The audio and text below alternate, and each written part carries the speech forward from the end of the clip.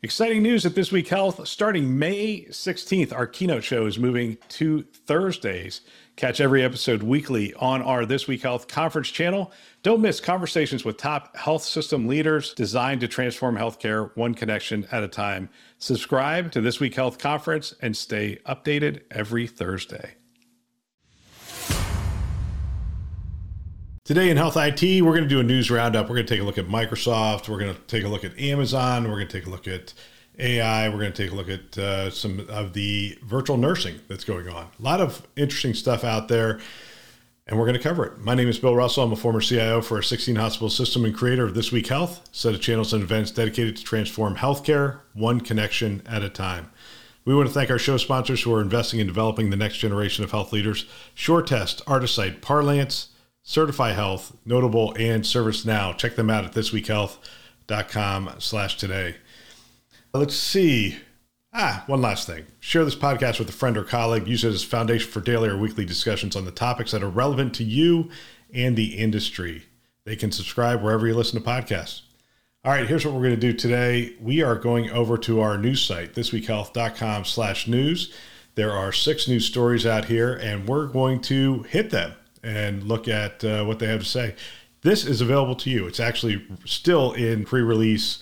We're working through the kinks on it, but you can view the news from around the internet, around healthcare, and at the intersection of technology and healthcare. You can even sign up for a daily newsletter and have this stuff delivered straight to your inbox. So the first comes from the Sioux Falls Business Journal. I know, isn't it amazing? We can pull from anywhere. Anyway, Avera pioneers virtual nursing monitoring programs, freeing up bedside nurses, ensuring constant patient assistance. Launched at Avera McKinnon Hospital, Avera St. Mary's Hospital supports task life like admission, assessment, medication reconciliation, pain reassessments. Program aims at effective patient care. Virtual nurses work with bedside nurses, use tech for communication tasks developed pre-COVID, expanded during the pandemic, aiming to integrate with rural facilities tentatively. Plans expansion, initial feedback positive, reduced falls, improved patient monitoring noted. That's just a summary of the overall website. I didn't read from the actual article. So this expansion of virtual nursing is happening everywhere. If your health system, my guess is you're already piloting it, you're already expanding it. It is happening everywhere. It's part of this overall command center concept of being able to centralize and deliver services to a broader group of people. It's really an efficiency play. It is a way to extend the careers of some of your retiring nurses. It's a way of bringing your new nurses that are just coming at you pretty quickly now up to speed on some things. So it's a way of leveraging the historical knowledge with the future generations. So very interesting, awesome concept. Love what they're doing at Avera. I think that's one of our sponsors. Artisight is actually doing that. Check them out. Microsoft's multi-$10 billion bet on healthcare. This comes to us from the Medical Futurist. I follow the Medical Futurist. I find it to be really good content.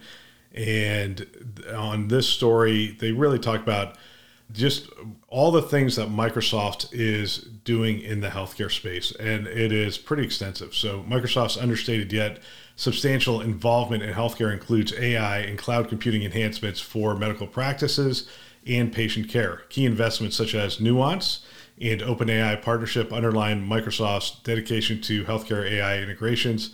Its cautious healthcare tech approach draws from past setbacks, focusing on cloud services and AI for improved healthcare data connectivity and decision-making. Despite being less visible than Google or Amazon in healthcare, Microsoft's contributions are considerably impactful and effectively advancing future medical solutions. In fact, I would say Microsoft's, let's say, measured approach to healthcare over the recent years has been really well received. And I think they have made the most progress, especially in regard to partnering with health systems.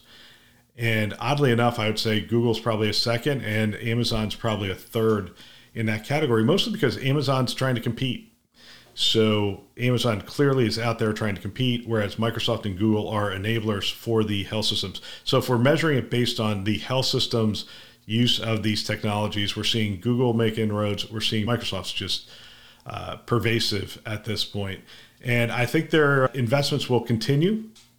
I love Satya is everywhere. Satya just seems to understand AI and its impact. He understands the need to really cannibalize your own business. I've seen ways where he is not trying to protect some little section of their business. He is allowing other businesses within Microsoft to consume businesses within the market as well. So very interesting culture he's created, very interesting set of technologies they're going to market with. Next one, there was a study done.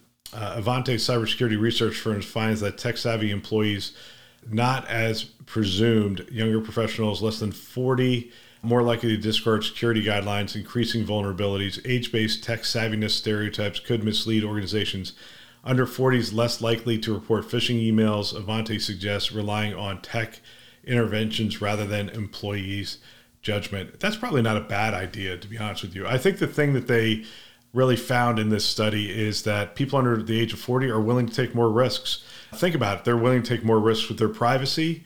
We have seen that privacy just degrade over time. People who are older tend to be a little leery of putting their privacy information out there, whereas the younger generation are like, they have it anyway. What's the big deal? The problem is when you take that into the corporate world and that mindset in the corporate world, that can create some challenges for you. So I think that story is on there because I think this is an important distinction for us. The younger generation, just because they're tech savvy, does not mean that they understand privacy and security better. In fact, they may flaunt the privacy and security guidelines of your organization because they know better. We all did when we were young. That's just the way it is. I'm going to skip this one, but The Guardian, there's an article on how digital twins may enable personalized health treatment worth taking a look at. I will go quickly over this. NVidia CEO Jensen Huang says AI powerhouse is always in peril despite $1.1 trillion market cap. We don't have to pretend we feel it. This is from Fortune magazine. It's really interesting. I think that somebody with a $1.1 trillion market cap sees that the AI marketplace is changing so rapidly that he's worried about their business. That one specifically is out there to remind us that we are not immune in healthcare just because we have very large businesses and large endowments and those kinds of things. We have to keep an eye on this technology, keep an eye on its advancements, and leverage it where we can and guard against it where we cannot. The last article, we've been wondering what Amazon's going to do with regard to ChatGPT, and you knew they were going to be coming after it. Obviously, they made a huge investment in an AI organization, but this is from ZDNet. I haven't read ZDNet stuff in a long time. But anyway, this showed up in my feed. I put it out there on the site. Amazon is working on its own ChatGPT competitor, meet Project Olympus. Inside sources reveal Amazon is gearing up to release the most advanced LLM to date. According to reports, while Amazon has not shied away from developing and adopting generative AI across its different platforms, the company is yet to unveil its own rival to ChatGPT. However, a new report suggests the company is investing millions into a new large language model. On Wednesday, The Information published a report that revealed Amazon is building its own conversational LLM codenamed Olympus. The report was informed by a person with direct knowledge. Olympus is being developed to be sold to corporate customers, much like the enterprise solution that OpenAI and Microsoft offer, such as ChatGPT Enterprise and Microsoft Copilot, according to the report. Amazon's new LLM is supposedly to be used to power new features in its online retail store, Alexa voice assistant across its Echo devices, and its Amazon Web Services unit, according to the Insider. Olympus could be announced as soon as the upcoming AWS reInvent 2023 event and is slated to perform better than Titan, a group of LLMs that AWS is currently selling to cloud customers and whose capacity is inferior to competitors such as OpenAI's GPT-4. According to a Reuters report informed by two people familiar with the matter, Olympus will have 2 trillion parameters. Wow. For context, GPT-4, OpenAI's most advanced LLM, has 1 trillion parameters, making Amazon's model twice as big and potentially one of the largest LLMs ever built, according to the report. It's interesting. This is moving quickly. And I don't know, 1 trillion versus 2 trillion, smarter, better, faster. I guess that remains to be seen. Maybe there's other factors that go into how advanced the LLM will perform. I'm not entirely sure about that. I do know that there's a drive towards towards smaller as well. So you have larger and you have smaller. And maybe the large language models will be larger, and then you have these distinct AI models that are smaller. And then the idea to orchestrate these AI models together to get more relevant and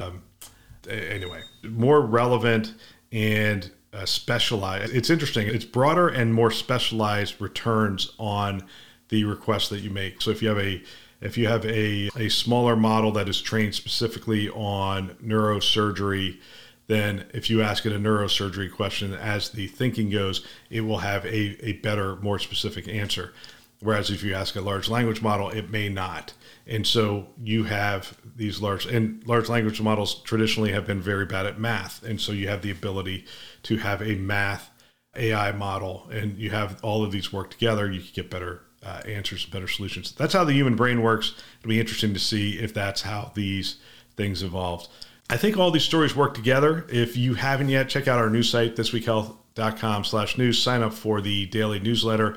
Again, still in beta. You're going to see some mistakes on it, I'm sure, as we work through some of the kinks of the system. We plan to go live January 1st. We'll see how things progress.